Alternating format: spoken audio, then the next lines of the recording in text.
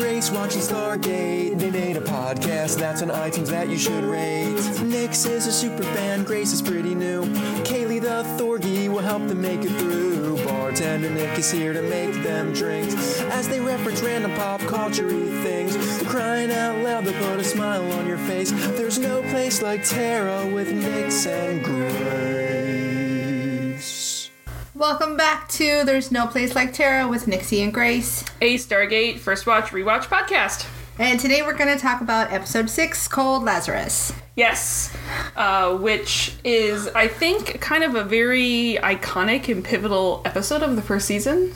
Yeah, a lot goes on where we find out a lot about Jack. It's definitely a turning point for Jack and his whole storyline. You see him in a whole different light after this episode. Yeah, for sure.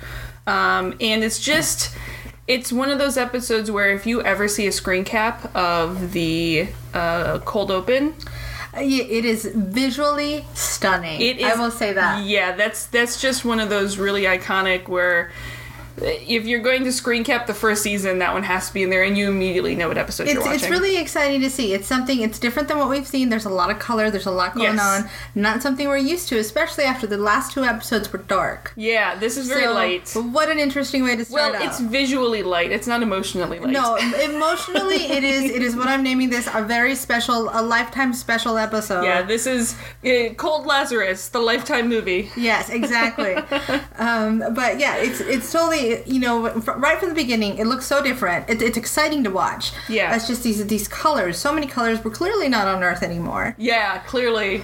But yeah, we can take it from there. So this aired on August 29th, 1997. It was written by Jeffrey F. King, who writes a couple more episodes later this season. And it's directed by Kenneth J. Garati. I believe I'm pronouncing that right. And we do not hear from him again until season 9. Which is a bummer, because this looks it looks cool. I mean, especially those other world, shots. That looks really interesting. And he has a couple in, I think, season 5, Atlantis, too. But still, it's a while before you hear from him again. Right on. Well, maybe he, had to go find himself or something. So what gives this episode such its visual and distinctive look is this bright yellow planet, which actually, cool enough, they didn't have to do with filters or trick this. This is just a sulfur mine. Oh, see, I look at it, and the first thing I thought of is blending modes. Look at all the blending modes that we've applied here, but that's really cool. I'm sure it smelled fantastic. Yeah, sulfur mines. The first thing I think of is that must smell amazing. The other first thing we thought of is I believe there was all the references made to Breaking Bad and blue meth. So much blue meth on this planet. We just came to this planet to harvest blue meth, is what I've decided. It's one of those where had this episode be filmed today, would they have made the crystals blue? No, I think there's just too much of a tie to that Breaking Bad blue meth situation. Yeah. It's just too popular. I don't think you could go there. You could try, but all I see is blue meth. See, and I can't imagine the crystals being another color now. Purple crystals? Well, crap, I guess that's true. Yeah, and the blue works so well off that yellow sulfur. Yeah. That beautiful smelling yellow sulfur. They hit it right on. It's really good it's really nice to look at. Yeah. Everything's cool. You're clearly out of your element right from the beginning. Yeah. So this planet, the sulfur planet, is P3X562, and the crystal race is called the Unity, which is we hear. Yeah. And so we find the backstory in this episode is that sometime before, we don't know how long this was. It could have been 2 weeks. It could have been 2 years. It could have been 50 years. It could have been 1,000. I mean, I don't know if I get the feeling that they don't have the same sense of time as we do. Right. But at some point previously, the Gould came to the planet, and we're poking around it.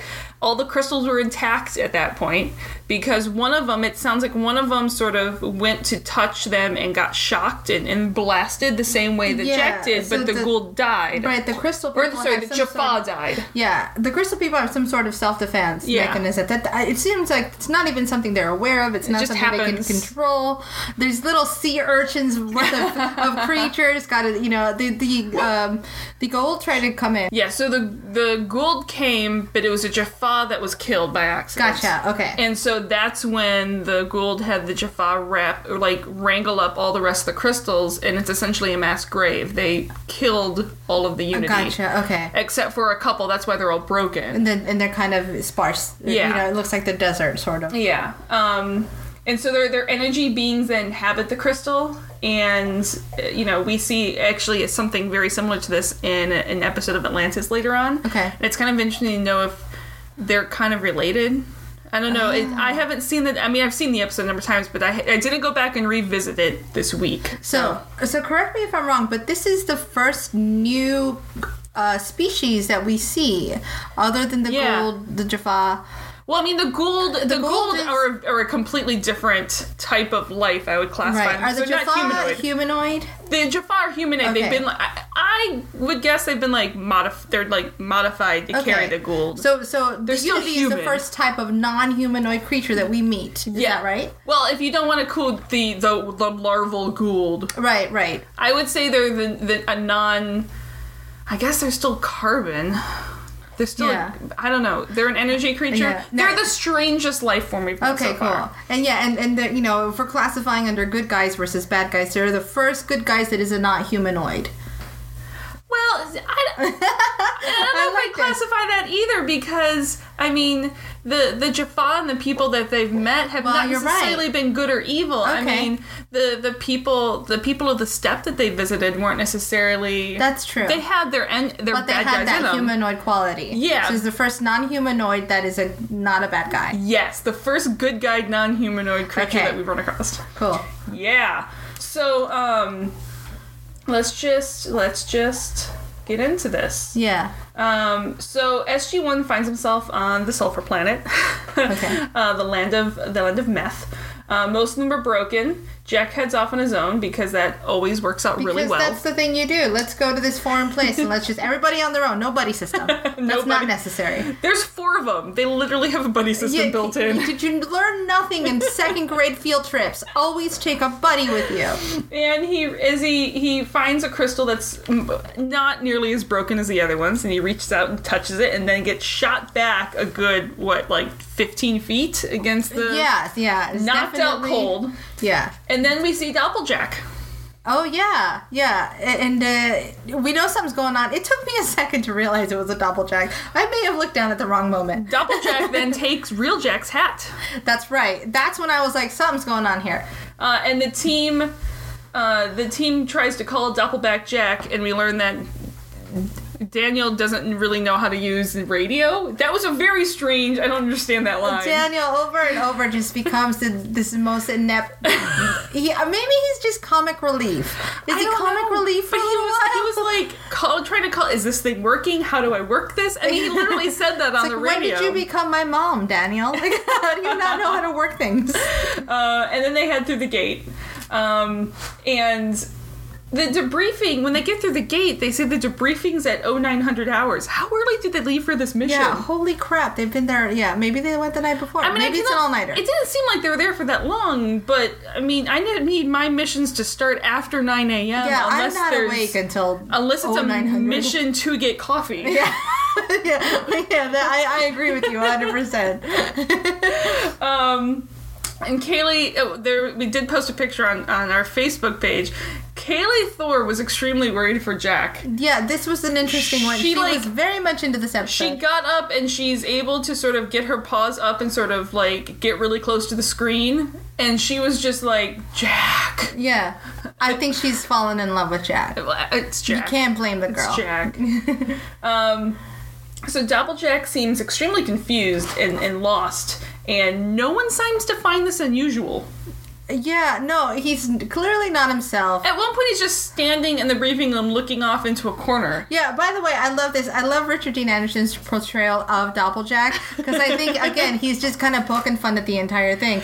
And he's like, let me play this as terribly as I can. And that's the thing, I've seen this a number of times, and there's one scene in particular where he's beautiful acting, the scene with him talking with Sarah later in the living room. Right. It's beautiful acting. For the rest of the episode, I can't decide whether this is good acting or bad acting, or bad acting, good acting to be bad acting. It's a good actor being a bad actor. Because at the end of the episode, it's a full-on Shatner impersonation. Maybe that's his point.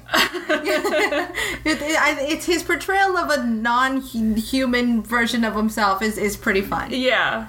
And so he heads off to the locker room, which I'll touch that point in a second. But he finds a cigar box filled with, like, it looked like his wedding ring and old photographs. It's interesting. He keeps these in his locker at work. It's an old box of memories, which, if we think about actual Jack, it speaks a lot to this character. Yeah. There's Jack's our rogue, and he's always kind of the guy who's he's there to fix things. And he's kind of the devil may care attitude, and there's not a lot of emotion behind this dude. He's our Han Solo.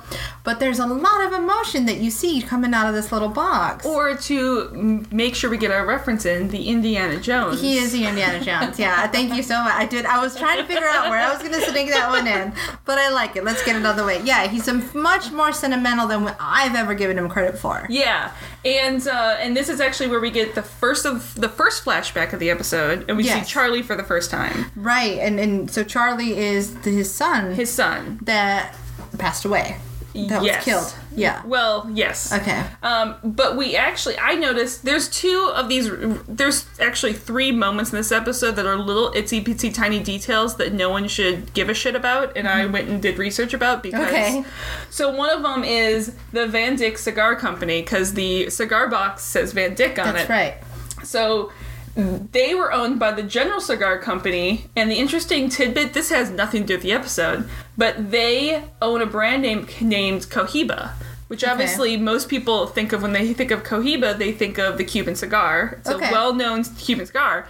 But because Cuban cigars couldn't be sold in the U.S., the General Cigar Company trademarked Cohiba, so they're able to sell Cohiba cigars in the U.S. for Cuban cigar, but they're not Cuban. They're made in, I think, the Dominican Republic. Oh, got it. Okay. So, but it's more of because people think of the quality Cuban cigars, they were to trademark it because they couldn't sell actual Cohibas in the United States. Interesting. And now because of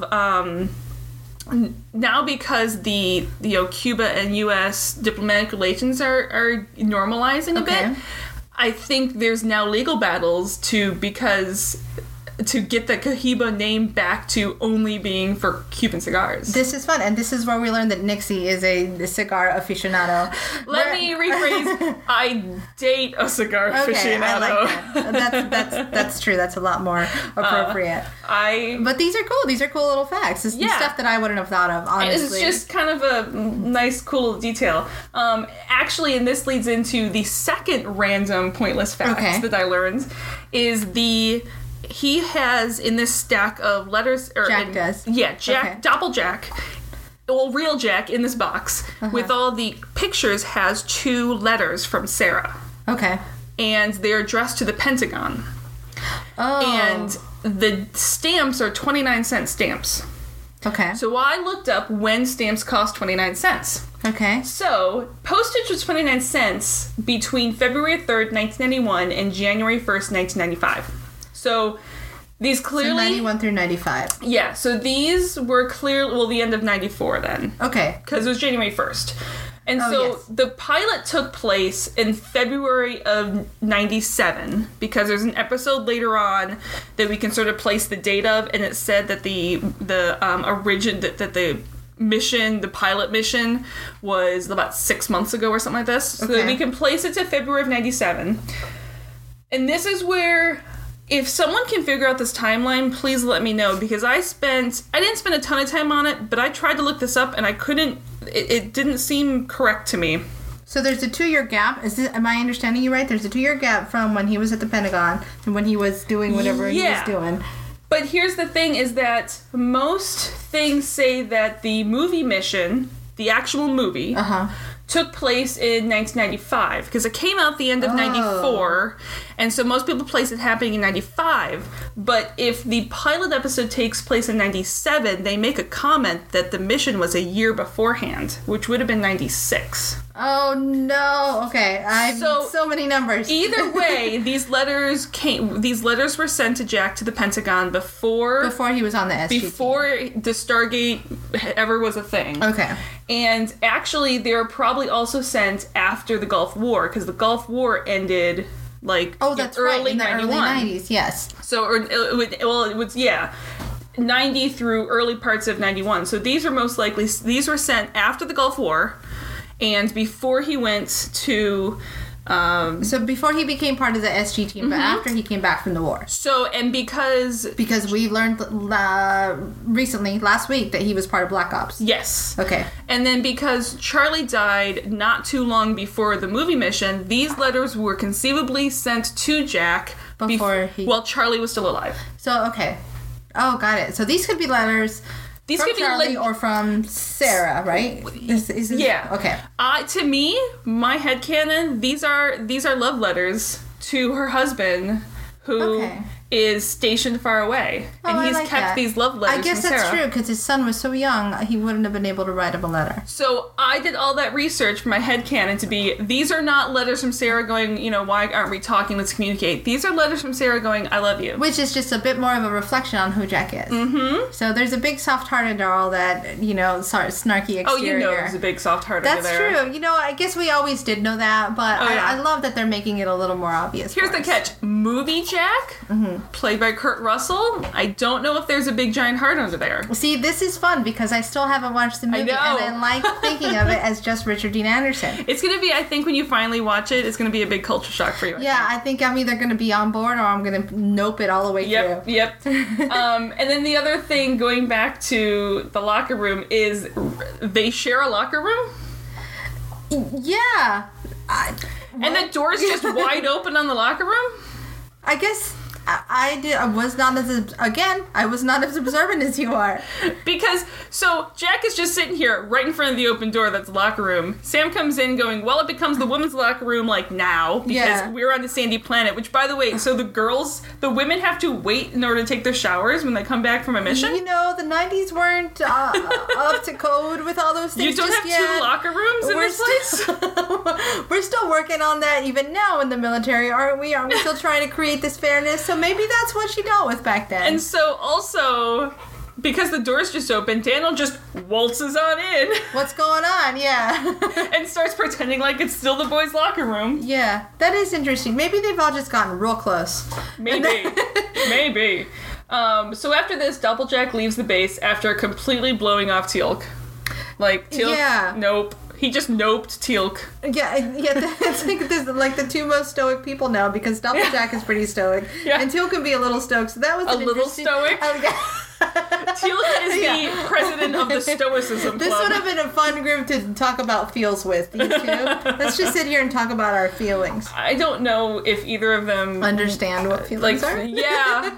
I don't know. I fully think Teal'c has control of his emotions, and that's just the thing. I don't think Doppeljack owns emotions, which, as we get later, I don't think Doppeljack understands the concept of emotions. Right. So Daniel and Sam go on the Daniel and Sam Club for this mission. They're just like two scampering children in the background. It's kind of fun. They're like, let's go play with this new toy. So they ponder a little about Jack, or at least Sam does, and they realize they really don't know the man. And this is where Daniel explains that before the movie mission, Jack was super happily married, he had a son named Charlie, and Charlie accidentally shot himself with Jack's personal gun. Yeah, so Sam's just getting all the lowdown. Yeah, and after this, Jack just, closed down, which is why he was closed down for the movie mission. Okay. And if you want to retcon that, in the intervening year between the movie mission and the TV show started, he just kind of got himself a little more put together. Right, and we get a little bit of that, too, in the Children of the Gods. When we first meet him, it's a little standoffish. He's not really... He's starting to make sense now. The one thing about this scene is, how does Daniel not know what EM stands for? Reasons. Because we need to make sure the audience knows? Yeah, that's what... I'm going to go with that, because I didn't know what it was. Okay. So Jack gets his creeper on, his stalker on. Yeah, and goes Jack. And goes and visits his old house and finds Sarah coming out of the house. And he literally just sits there for a second and repeats, "Hi, Sarah. Hi, Sarah. Hi, Sarah." Yeah, and I feel like she was a little more accepting of the whole situation than I would have been. Yeah. I would have been like, get the F out of my house. What are you doing here? Well, we learned that she's working on her dad's car, and she knows cars because Jack wouldn't be attracted to someone who can't take care of themselves. Well, no, he's only attracted to badasses. And there is, you can take it for what it will, that Sarah and Sam have the same haircut. I think I pointed that out. I said they have the same haircut. They're very similar looking women. Well, we also pointed out that there's only 2 haircuts in the entire series. Yeah, they are only allowed to have 2 haircuts. Yeah, you're either bald. You're bald, or you have I guess you have bald, you have the short haircut, or you have the 90s bangs, fringe hair drapes. Which Charlie, male version of hair drapes. Charlie has the hair drapes. He's got the Chris Hardwick hair drape. Yeah. Well, I mean, he also looks like all 3 brothers in Home Improvement. Yes, that's true. Or any 10 or 6 to 17-year-old boy in the 90s had the same haircut. There was definitely a uniform that all of them had, and I fell for every single one that had that. I was like, yep, you're cute. You have the hair drapes? I'm in. Luckily, I did not have the female hair drape, because that would not have been a good look for me.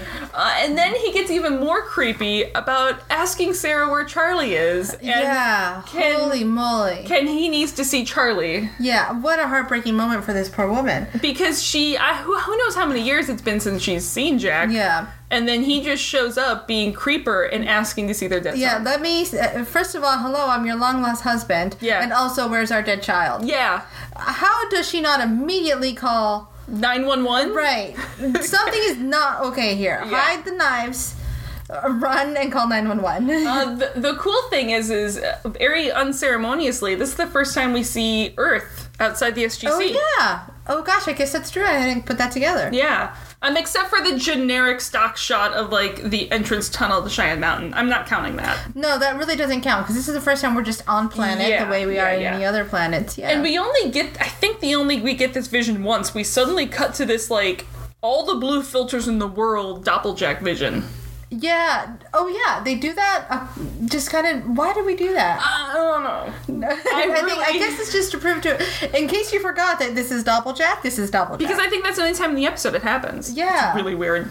Yeah, I'm going to go back to that cold open. I think someone just got inspired this week to do something that was visually stunning. Someone was just learning new features on their whatever editing program they had back then. And they're like, look at this cool filter. Let's use this.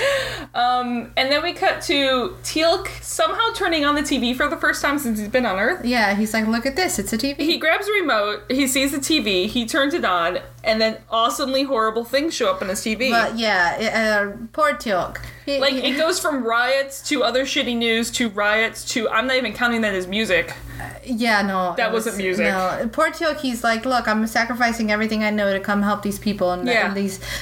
Get out of this mountain. Yeah, and I can't get out of this mountain. I'm going to turn on the TV to see what the rest of these people are like, because clearly they're worth saving, right? Yeah. And then all I see is just this madness. And then Sam and Daniel run into the room and suddenly need Teal'c to check out his staff weapon. No explanation. Yeah. Can we play with your toys? Because that's basically what they're doing. They're just playing all day. Yeah. Yeah. Sam and Daniel are just kind of running around. Hey, can we play with this toy that you're not using right now because you're watching TV? Yeah. It is. You're right. They're like 2 children. They are 2 children in this episode. It's kind of cute. As we zoom in, I sort of free-framed his desk. Okay. He has, I can't tell what the big book underneath it is. I would like to think it's sort of a dictionary or part of an encyclopedia or something. Okay. He has a National Geographic on top of it. Okay. It's distinctive. Maybe he had an Oprah book underneath there. Oh, yes. It's like one of Oprah's because he was trying to figure out what Oprah is. He's like, what is an Oprah? I'm still very interested. Exactly. I'm not convinced that they're not going to have some sort of love affair later in the series. It's going to happen. There's fanfic out there for that. I want it. But the other book is a book about the universe. Because it caught me. I'm actually pretty sure. I don't have it currently in my book collection. I checked. I kind of think I owned this book. Oh. I recognize this book cover because it has a blue comet on it. Okay. And it's something all about the universe, universe is big text across the book. This is I think I got this from the library sometime. Oh, cool. Because I recognize this book cover. So, yeah, it makes sense, though. I mean, Teal'c he's curious. Yes, he's only know what he's known, and he's a really smart dude, and however it is he came to be here and to be the Zen dude, there's still a lot out there he doesn't know. Yeah, exactly. Yeah. And then this brings us to we've formally put this into, I don't know, given it a title at least. Let's call it the History Corner, or what did you call it? It's History According to Stargate. I like it. Yeah. I've been curious since the first time I watched this of what riot that was. Right, when on he the clicks on the TV that he's watching. Yeah. And so I did some research, and I think I figured out what the footage was from. Oh, cool. This would be interesting, because I saw it, and I thought I might be able to place it, but I couldn't. Yeah, so this was, it filmed, or it aired in August, the end of August, so conceivably... This episode. Yeah, conceivably this was filmed about the time of the nationalist riots in Northern Ireland in 1997. Okay. Because these happened in, like, July. I think it's the 6th to the 11th of July in 97. Okay, cool. And, like, it looks like these could be footage from that. Like, it very clearly seems like it could be. It does look like foreign soil, but not... It's still an urban area, and it seems like this is a big enough thing. This was a huge news story around the world. Yeah. I can see it being on there. So yeah, I wonder if someone, I'm curious. I wonder if someone took time to explain this to Teal'c, or if he gets to know what these things are. Or he might just be, smart enough to figure this out, to find a way to figure this out on his own. He was just flicking through it, though, and then turned it off. So he just saw these horrible images. Yeah. Maybe the message was just like, look, these people are not great all the time. Yeah. So in case you don't know about these riots, I'll be honest, I didn't know a ton. I knew they existed. I didn't necessarily know much about the backstory. I only know what Bono tells me. I'm terrible. I did a little bit of brief research on this. Again, by I say research, I mean I went to Wikipedia. And other internet sources easily available. I can try to sum this up, but I really think I'm just going to read the very beginning of the wiki article about these, because it sums it up a lot easier than I could try to put words together to form sentences. Okay. So it said from the 6th to the 11th of July 1987, there were mass protests, fierce riots, and gun battles in Irish nationalist districts of Northern Ireland. Irish nationalists, Republicans, in some cases supported by the Provisional Irish Republican Army, the IRA, attacked the police, the Royal Ulster Constabulary, and British Army. And the protests and violence were sparked by the decision to allow the Orange Order, a Protestant unionist organization, to march through a Catholic nationalist neighborhood in Portadown. And Irish nationalists were outraged by the decision and by the RUC's aggressive treatment of those protesting against the march. And there had been bitter dispute over the march for many years. So this is obviously an extremely touchy subject for everyone involved. Right. And it just was, This makes me curious. I gotta say, I don't know a lot about this. I was a kid at the time, and I don't know a lot about the story. But if you guys have any information, I would love to know more. Yeah, because it's essentially some sort of civil unrest, is what I can gather. I'm sure there is no comparisons that can actually be made about these, but I hear things like these, and I immediately put it in our time and things that we've been seeing in things like in Ferguson and in Baltimore. Baltimore riots, it's one of those things where I'm sure the cause and what brought it about and the things that people were fighting for are extremely different, but you still have these protests that turned into riots that ended up being... any type of uprising that turns into violence. It's hard not to compare, but I'd love to know more, just because it is good to have this kind of information, and especially in these times, and not to go too much on the soapbox, but the idea that history repeats itself, it'd be lovely to be able to understand these perspectives a little more. Yeah, so... But yeah, so that's what I think the footage was. Cool, and that's our Stargate history for to this episode. Woohoo! So on back to Stargate and slightly lighter subjects about let's talk very about things extremely that are nice, violent like riots. Ice cream and Stargate. Ice cream, Stargate, and ponies. Yeah. But the quote, there's this great quote, because they run in and Daniel's like, Teal'c, we need your help. And Teal'c's like, your world is a strange place. And Jackson goes, so's yours. Yeah. So, yes. These are all truths. Let's move forward. So back at this old Jack house, Doppeljack is reminiscing in Charlie's old room. And Sarah's dad and him have this heartfelt conversation about how parents shouldn't outlive their children and how you deal with the loss like that. And then Dad pulls the dad card and threatens him. And it basically goes, if you hurt my daughter, I will kill you.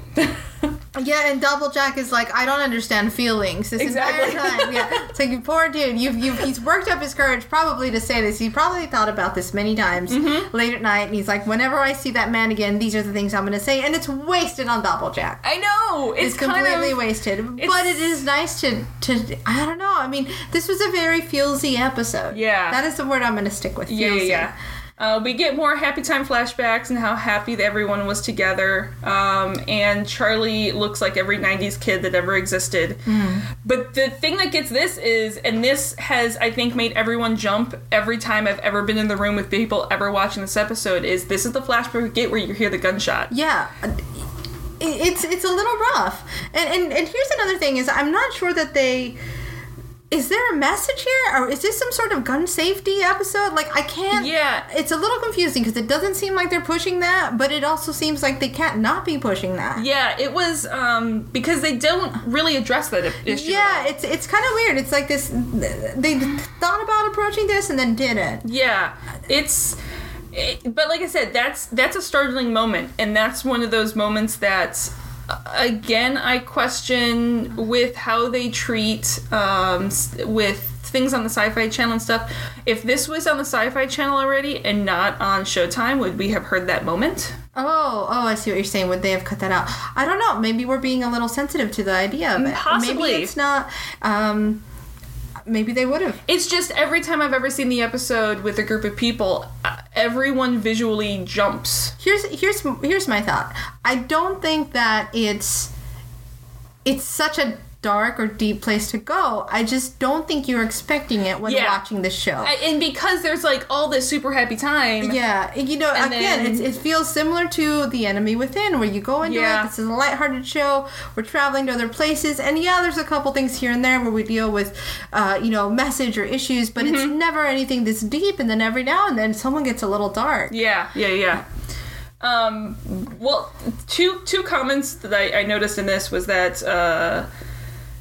Sarah's dad goes to Jack, I know you're not a talker. And I went, except for the movie Mission where he's Kurt Russell, at what point in Jack's life was he ever not a talker? Yeah, Jack is the biggest talker I've ever met. But I wonder if it's something he developed after. This is his self-defense mechanism. I don't know. This is a false personality that he's put on. There's so many things that you can infer that aren't really there. And I infer a lot. I've just decided to place this into his troubled, moody man. Yep.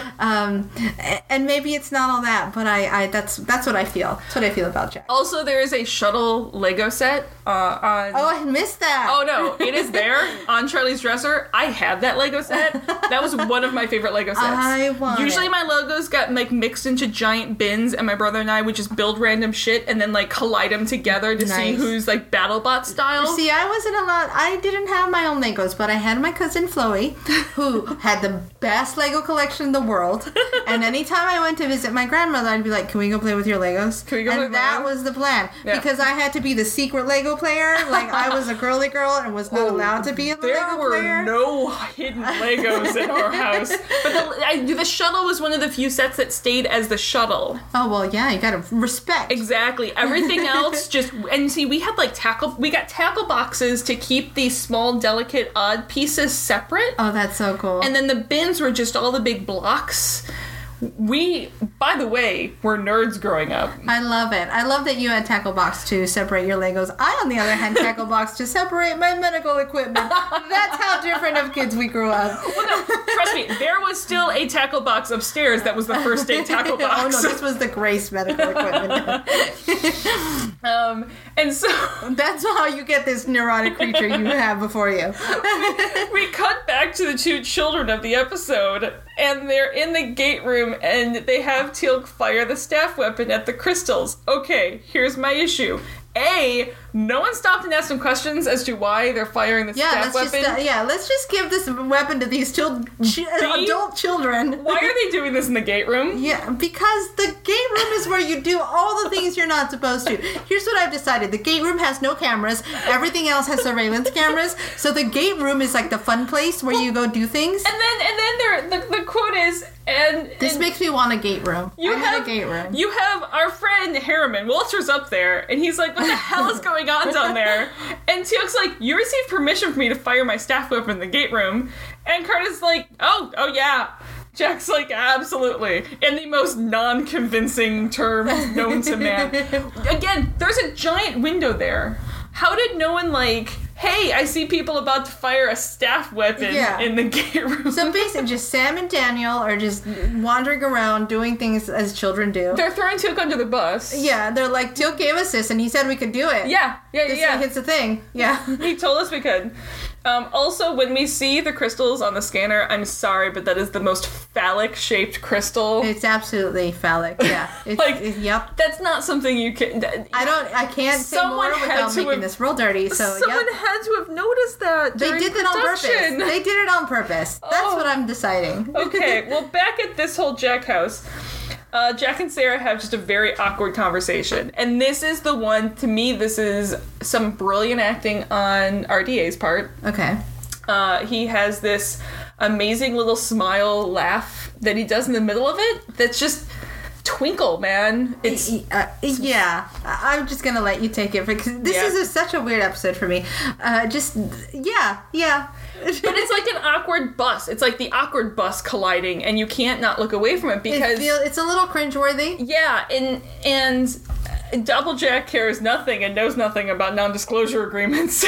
Yeah, he's just like, okay. And this is the thing of the idea of the Stargate is such a crazy, insane story that you can just say it because no one's going to believe any of that shit. Right. There's no point in NDA. No one's going to believe it. Yeah. They're like, okay, crazy. Is what would happen if you decided to tell the people about the Stargate. So, back at the lab, the crystal makes up. And, those graphics, guys. And it takes Daniel's face, and then it takes Sam's face to communicate, and we get our first Holy Hana. Oh, yeah. Which will become sort of what is that? Is that a reference to something? I don't know what it is. I don't think it's a reference. It just becomes Sam's for crying out loud. Okay. That we don't hear as often. It's such an odd thing. I feel like I wanted it to reference some historical thing. Some people make weird things because, I spent a lot of time in northern Michigan in the Upper Peninsula and we say oofta. So which means nothing to me. I said it a couple times at work and you're just like, what the hell are you saying? I'm just going to keep moving forward. I'm going to pretend that you sneezed or something. I'm just going to keep going. And then the gate starts up, and we learn that this is not a drill because that's repeated 8,000 times by Walter. And the real Jack comes through the gate. So I wonder how long it's been since they left him. I mean, I can conceivably this all happens in the same day. Yeah, well, I mean, if Doppeljack has been at the house, I imagine he's not wasting any time. No. He didn't spend the night and sleep on it and then decide to go to the house in the morning. I fully feel like this is like if it happened at 9 a.m. the staff meeting was at 9 a.m. Maybe that's why they had to do it so early because the episode had to develop all day. Exactly. This all has to happen in one day. We need to start early. Yeah. Somebody needs to feed Sam and Daniel. The two children need some applesauce or something because they've been running around playing all day. By the way, Grace and I smell the smell and be glad you don't have smell-o-vision because Kaylee the Thorgy has ripped a fart that only she can rip. Yeah, that's happening. Yep. I was trying my best to ignore it, but we call her Thunderbutt because her name is Thor and the goddess of thunder, but also because the goddess of thunder. Yeah. All right, let's keep going. Maybe she ate. Okay, let's move on. So they don't trust real Jack, and they take him into custody. And I don't know what it is. The other iconic thing from this episode, besides the sulfur mine, is him yelling into the camera, "Sulfur mine, get me the hell out of here!" And it's Jack, which is pretty great. Yeah, it's Jack. And so we cut back to Sarah and Doppeljack are out in the park, and they're talking again. And Sarah is waiting to hear, anything from him. Sarah's just like, are you going to talk? Are you going to do anything? And he's like, no, I'm Doppeljack. I'm not real Jack. I have nothing to I don't know emotions. I don't know how to emotion. I have no history to go off of here. And Jack said that he thought Sarah was mad at him after Sarah died, which is why he left. And Sarah never After Charlie died. Yeah, I'm sorry. After Charlie died. Name's confusing. And Sarah never knew why Jack left, which is really kind of heartbreaking. Yeah. I mean, I guess they didn't talk this separation and divorce out. It was just Jack just gone. left. He just shut down. Yeah. I can't imagine. I mean, this is a really deep episode. These are things that I've never had to deal with in my life. I can't imagine losing a child, and I can't imagine running out on your marriage because of it. But I know that these kind of things happen. Yeah. So this is where Doppeljack says that he came to bring Charlie back through the Stargate, and Sarah's just like, what? Doesn't like at this point I don't know how her red flags in her head aren't even raising anymore, because this is clearly not, even if a number of years have gone by, this is clearly not her husband. I think she's, well, I don't know, maybe you're just that confused. But at the same time, there's no way that I mean, if you're someone who's associated with the Stargate, the concept of weird shit happening would pop in your brain. And I guess, you know, if you ran into someone who's acting weird, the concept that this wouldn't be him you have no basis to count. Well, there's a lot of things to account for. You know, this is a man who just came back. He didn't just come back from war, but he came back from a war. Yeah. He's done all this Black Ops stuff, and there's these couple years that are unaccounted for. And he is part of the secret team. She knows a lot of stuff is going on. He's also a man who lost his child, so maybe she's just being real accepting. And we just learned last episode that too many years in Black Ops can change a person. Right. So, it can make you think you're a god. So considering that he's as peaceful as he is, I think she's just trying to keep him talking. Yeah. And so this is where kind of we get the idea that Doppeljack and the Unity, they don't understand death. They don't get death. Yeah. He thinks he can just go get Charlie. That Charlie's just not physically in the location. Oh, see, and I didn't understand that. I just thought maybe he just didn't. Well, I guess that makes sense. Oh, I'm just understanding this right now. You know, in my brain, he just hadn't filled in the gap that Charlie was dead. But no, you're right. He doesn't understand the concept of it. Yeah. Especially if because they have been discussing that Charlie is dead. And he has a line later when he's talking to Real Jack that physical death isn't the same thing to them. That's true. I'm guessing because they're energy beings, they can just like. To them, it's just energy. It's different kinds of energy. It's like the Great Link in Star Trek Deep Space Nine. Oh, here we go. They're all one thing, and they can separate themselves as individual people, but they still, like, it's still one. They're one entity source, and they can sort of part themselves off. What a beautiful thought. I dig this. So, man, I am so glad that Bartender Nick did not make us a drink today, because this episode has gotten heavy. I know. We actually started with a latte because it's been a long weekend. And we wanted to make sure that we are up and completely on point for this, which means I'll be up for a little bit longer. But Bartender Nick did become Chef Nick and make us some really cool flatbread pizzas. Well, to be fair, Bartender Nick started as Chef Nick and then just went to Bartender Nick. And so he gets then a really bad case of static electricity. And when someone is literally, electricity is arcing off of them and they collapse on the ground, I don't think going over and touching them. Yeah, that was one thing. I was like, what are you doing? Why are you touching this thing? No, stay back. Death. Just call people. Just call 911. Yeah. Although, to be fair, no one has a cell phone in this time. Yeah, run somewhere with a house phone. Find a payphone. Yeah.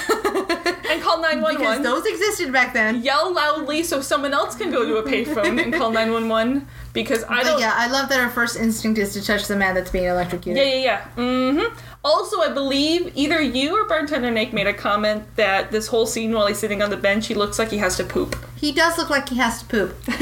And I don't know if it was Bartender Nick or myself, but I agree with it. So we cut back to the SGC, and according to Janet, this is Jack. Like, according to every test she can run, this is Jack. Oh, Dr. Janet. I remember her. Oh, yeah. And this is the first time Jack learns that there's a Doppeljack. Okay. And I love at this point, no one is like, we should go. As soon as the real Jack came through Stargate, no one's immediately, they had to wait and sort of go, we should go find the other Jack. Yeah, wouldn't that be the first thing you think about it? Wait a minute, if there's one Jack here, where's the other Jack? And then Sam says the crystal could replicate their face, so if it had more power, it should be able to duplicate the whole person, which seems like quite a leap. But I guess it is logic. We gotta get there quickly. We're ways through the episode. Yeah, we don't have a lot of time to wrap this up, so let's just make it jump ahead. Yeah. So she goes and talks to the crystal again, and the crystal says that they're losing power by being on Earth. It's now, is this the part EM. where the crystal kind of takes on her face? Yeah. Okay. Yeah. This part was interesting. Yeah. Right, okay. So do they only know how to communicate as a reflection of another being? And that's what I don't know. And I wonder if it's because they're mimickers, and so they duplicate the person because that's how they can duplicate and learn the speech or something. Okay. But yeah, we only see them duplicating people. Right. So that's kind of cool. It's just a little thought I had. There's nothing more there. Yeah. The Doppel Sam, for lack of a better name, says that the Unity were afraid of SG-1. This is where we learned the Goa'uld came to the planet, killed them all because of a misunderstanding. Because we did find the reason that they hit the Unity with Teal'c's weapon is because there were signs that they had been shattered or hurt or hit. They were these super clean cuts, and they couldn't figure out what have made these super clean cuts in these crystals. And then, of course, because plot points, Sam's like, I've seen these before. Right. And then goes to get... so that's why we got the weapon, which makes sense now that the Unity was fearful of the SG team. Because they've been hurt before. Exactly. They saw the Jaffa, they saw the weapon, and they remember things because they're a great link. Gotcha. And then we learn we can't find Doppeljack. Here is my biggest... Clearly, real Jack drove to the SGC from his home, and his car is parked somewhere underground at the SGC. Now, if you're trying to find Doppeljack, and you can't find him anywhere here, would you not then go, hey, is his car still here? And if his car's not there, you can at least start looking, maybe check his home. These are logical things and reasonable things that don't have a place in our world. Yeah, it does take the team a little long to figure out what's going on. Like, you people are all smart. Yeah. It should have been... now, they're all smart, but they're not all emotionally in tune. Now, could that be why? No. If maybe they're just all so self-centered. Sam and Daniel are busy playing with these new toys. If a person is missing... busy figuring out what humanity is. And you can't find them. Like, if I couldn't find you at work, and I searched the entire building... I would check to see if I would just text you, but I would go out, is Grace's car here? Yeah. If car is here, she's probably somewhere in the building because you can't walk anywhere. And you're absolutely right. Like, it's just logic. You are right. There is a lot of logic that's missed here, but I think also we're dealing with a lot of highly intelligent beings that are a little more self-centered than most of us. You can look past that. I'm just going to keep yelling at them.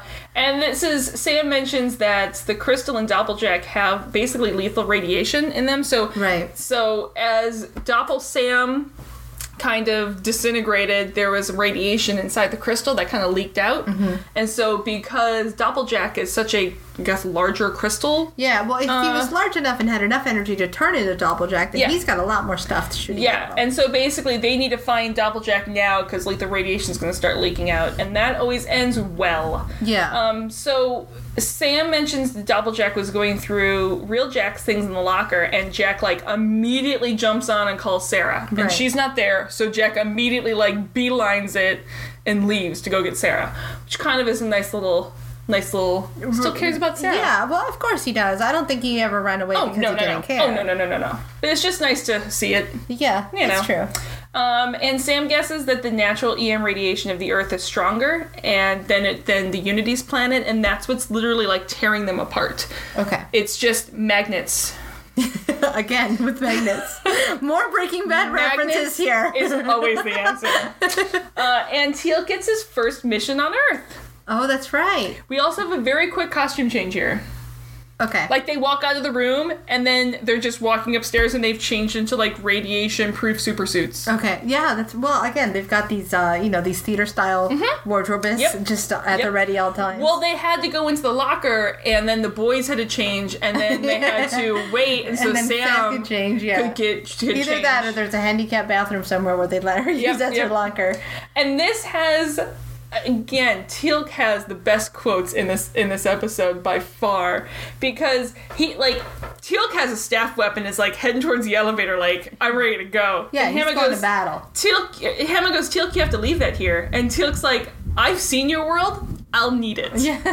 Poor Teal'c is having there's just a lot to take in. Humanity's a difficult, humans on Earth are a lot to understand, and this poor guy's trying to figure it all out in one episode. And so he does not get to take a staff weapon with him, and also Hammond hands him a baseball hat because Teal'c has that beautiful gold signal, which, listen, we have a lot of really amazing and intricate and body modifications. Right. We have yet to have the carving your forehead open and filling it with gold body mod. You can tell us that you're from Portland or San Francisco, but we're still not going to believe that that's of human Earth. Yeah. I mean, there's some cities you could just walk in with that and people just like, cool tat, yo. Yeah. Now, but even in the 90s, that might have been a little much. This is true. But he hands him a hat that says Chicago on it, and Teal'c just holds it and goes, Chicago, the Windy City, home of the Blackhawks, the Bulls, the White Sox, and Jack goes, don't forget the Cubs. Everyone can forget the Cubs forever, all the time. Come on. It's a hilarious moment, and O'Neill's from Chicago, and so it's kind of cute that Teal'c gets the Chicago hat. But yeah, it's not like it's an Air Force hat or anything. It's not like it's a... They're really trying to make them blend. But it's not like it's a Denver hat even. They're in Colorado. Yeah, but I mean, who wants to root for the Rockies? Nobody. Yeah. Or the Broncos. Anyway, so at the hospital, Jack wakes up and wants to go to the Stargate and then just auto-electrocutes a couple more times. But this time it's bad enough to start blowing lights at the hospital, and I'm quite sure fried some electronics and killed some people in the process. Yeah. Because there's like literally electricity arcing from places. Like someone's pacemaker freaked out or something. This is not good. This is not good times right now. This is ventilators went off. Like that I can't imagine ended well for some people there. But that triggers an evacuation at the hospital. And there's nothing quite as scary to me as having to evacuate the hospital. One place you're supposed to be safe in and you're no longer. That part scares me. But for some reason I found this scene of outside where you have the local police is already working with SG-1 because they mentioned the communication there. You have the local news, which is closer than any local news. Yeah, I love the comment there. It's like, that would never happen. They would not be allowed that close. This is not obviously like a hardcore evacuation because Sarah's still in the hospital getting her hand wrapped and there's still people running around. Yeah, everybody on ventilators get out. The rest of you, fend for yourselves. Yeah. Leave if you want, I guess. I mean, you really should get that stitched up. It's probably more important than radiation. No, it's not. Get out of there. Everybody, let's go. And so SG-1 runs into the building and Sarah instantly realizes that this is Jack. Right. Because I think that she's now realizing there's some weird shit happening. Yeah. I don't know who this other person is, but this one's real. Yeah, she's like, oh, that's why it was so weird. And they have this nice little embrace, and because that's Jack. Like, that's her Jack. And this is where bartender Nick had the comment of, everyone here has the same hair. Yeah, which they did. He was absolutely right. Yeah. Again, with the hair drapes. We've commented on this many times. We will probably continue to comment on it. Because it's one of those things you don't notice until someone comments on it, and then it's the only thing you see. My frame of reference is just haircuts. So they find Doppeljack on the floor in agony, with electricity just pouring out of him. And this is where the character is basically a bad Shatner impersonation. Yes. Because it's just kind of too epic. To have the feelings. It's so hard to not be camp in those moments. But he does it. He embraces it and he goes all he makes the Shatner camp heartfelt, which is a skill, man. Yeah. Okay, I'll give you that. Fine. So Jack gets thrown across the room again, and Jack and Doppeljack have a nice little sit down and chat. And Doppeljack explains that he tried to heal Jack back on the planet, and he looked into his mind to see how he could help because he's like, shit, this happened again. I don't want these people to get mad at me. Right. I honestly want to heal this guy because this was an accident.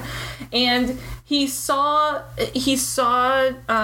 Jack as a warrior, which kind of put him a little nervous because the last warriors I encountered were the Jaffa. Right. And Doppeljack tried to heal him, but he now understands that the deepest pain that Jack had wasn't a physical pain. Right. It was an emotional pain. It was this empty place in his heart from Charlie.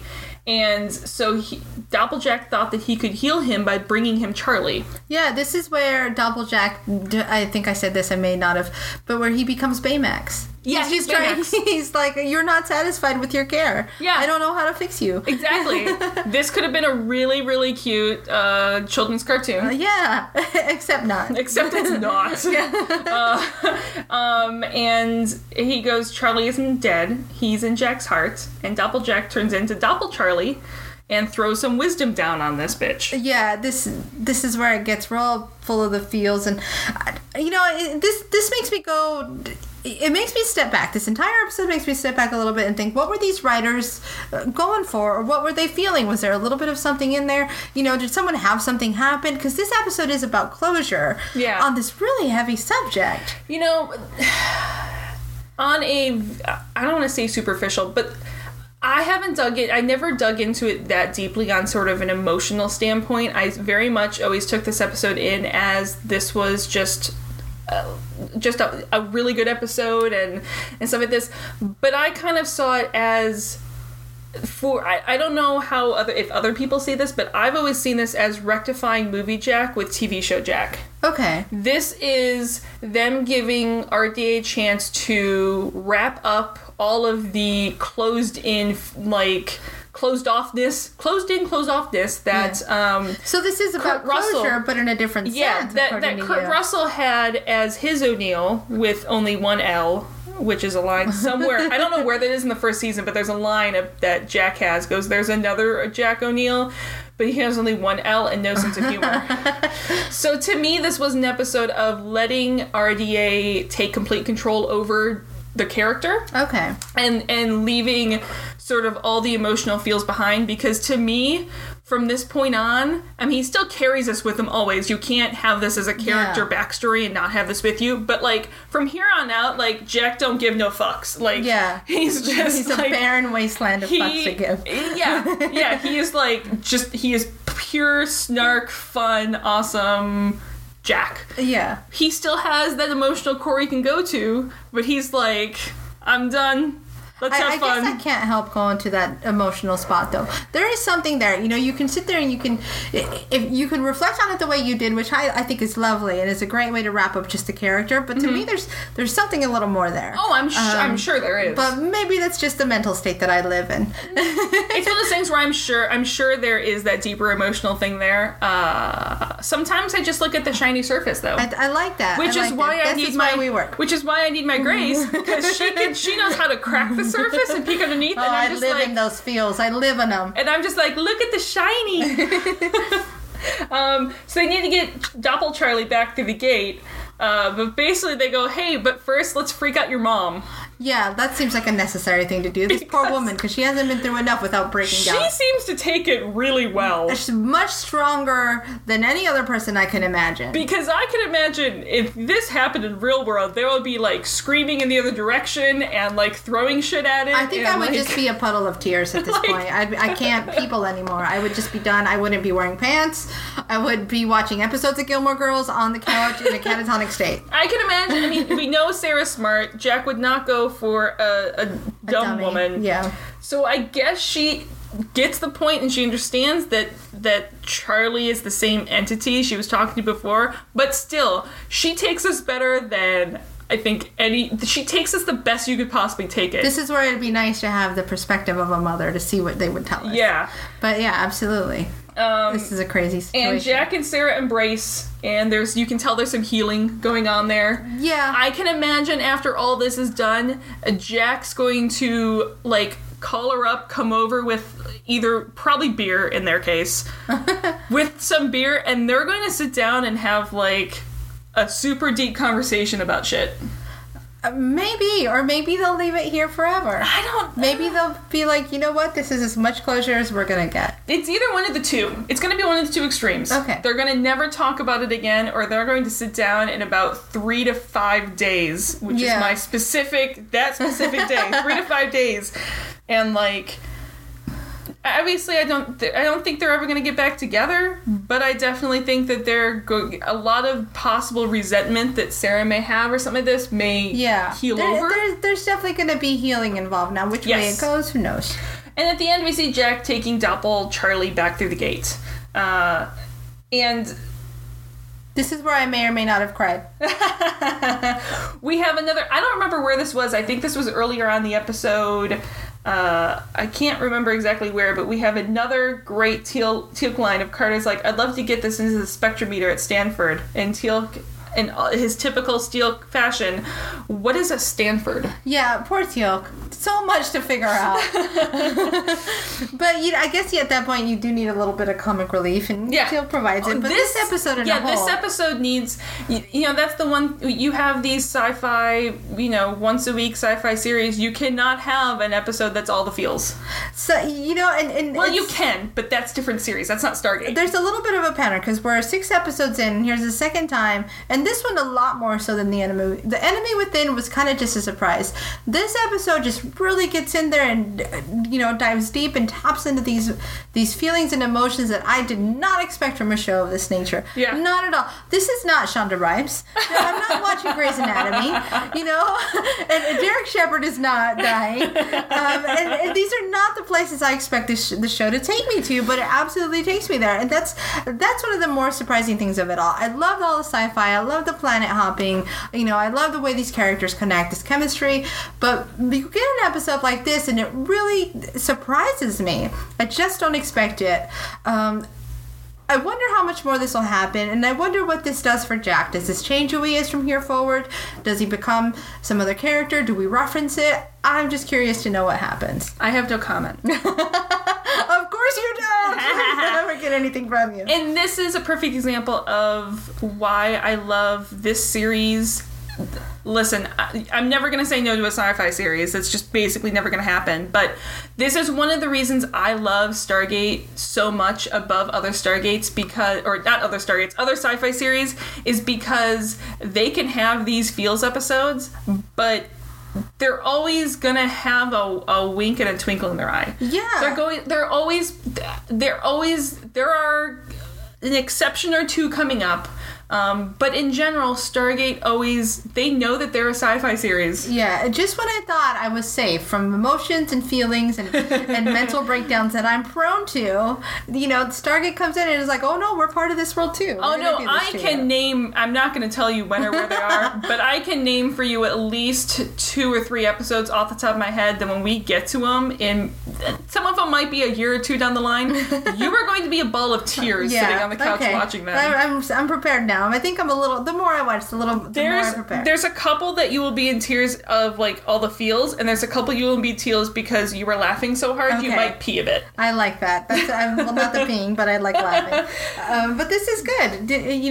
I don't know if we've wrapped up, but I kind of started concluding. No, that's fine. I was just going to say that we're adding a Holy Hana count, and that's up to 1. Okay. That number will never get as high as our For Crying Out Loud count, which is up to 9. Oh, wow. Yep. And then, do you want to place this episode on our ranking? Yeah, I've been playing with it a lot. So here's the thing. Episodes like this, I want to put it to number 1, but I also want to approach this as a sci-fi series. So I can't figure out where to place it. So here's what I'm doing. I'm rearranging my stack again. Okay. I can do what I want. I am an independent woman and I'm allowed to do this.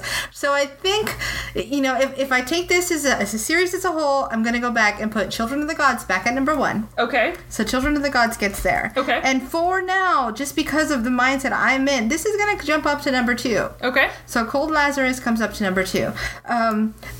I'm still debating with the Broken Divide and the First Commandment. They're kind of interchangeable. I think because this is so heavy of an episode, Cold Lazarus is so heavy, I want to push the Broken Divide up to number 3 because you need something a little lighter, something a little bit colorful, something with bad costumes to look at. Costumes. Awesome, bad. You need something like that to put at number 3. They're both Jack vehicles, both of these episodes, but that's okay. So we've got Children of the Gods, Cold Lazarus, the Broken Divide, and I think I'm going to place Oh, goodness. What do I do here? Let me guess what episode's not on your list anymore. Yeah, go for it. Is it Emancipation? Emancipation is gone. Now, here's the thing. I do, there's a bit of sentimental feeling with that one. I love making fun of it. I know. And I love that there's the guy from Mortal Kombat in there. Yeah. But as a whole, I just wish there was a better...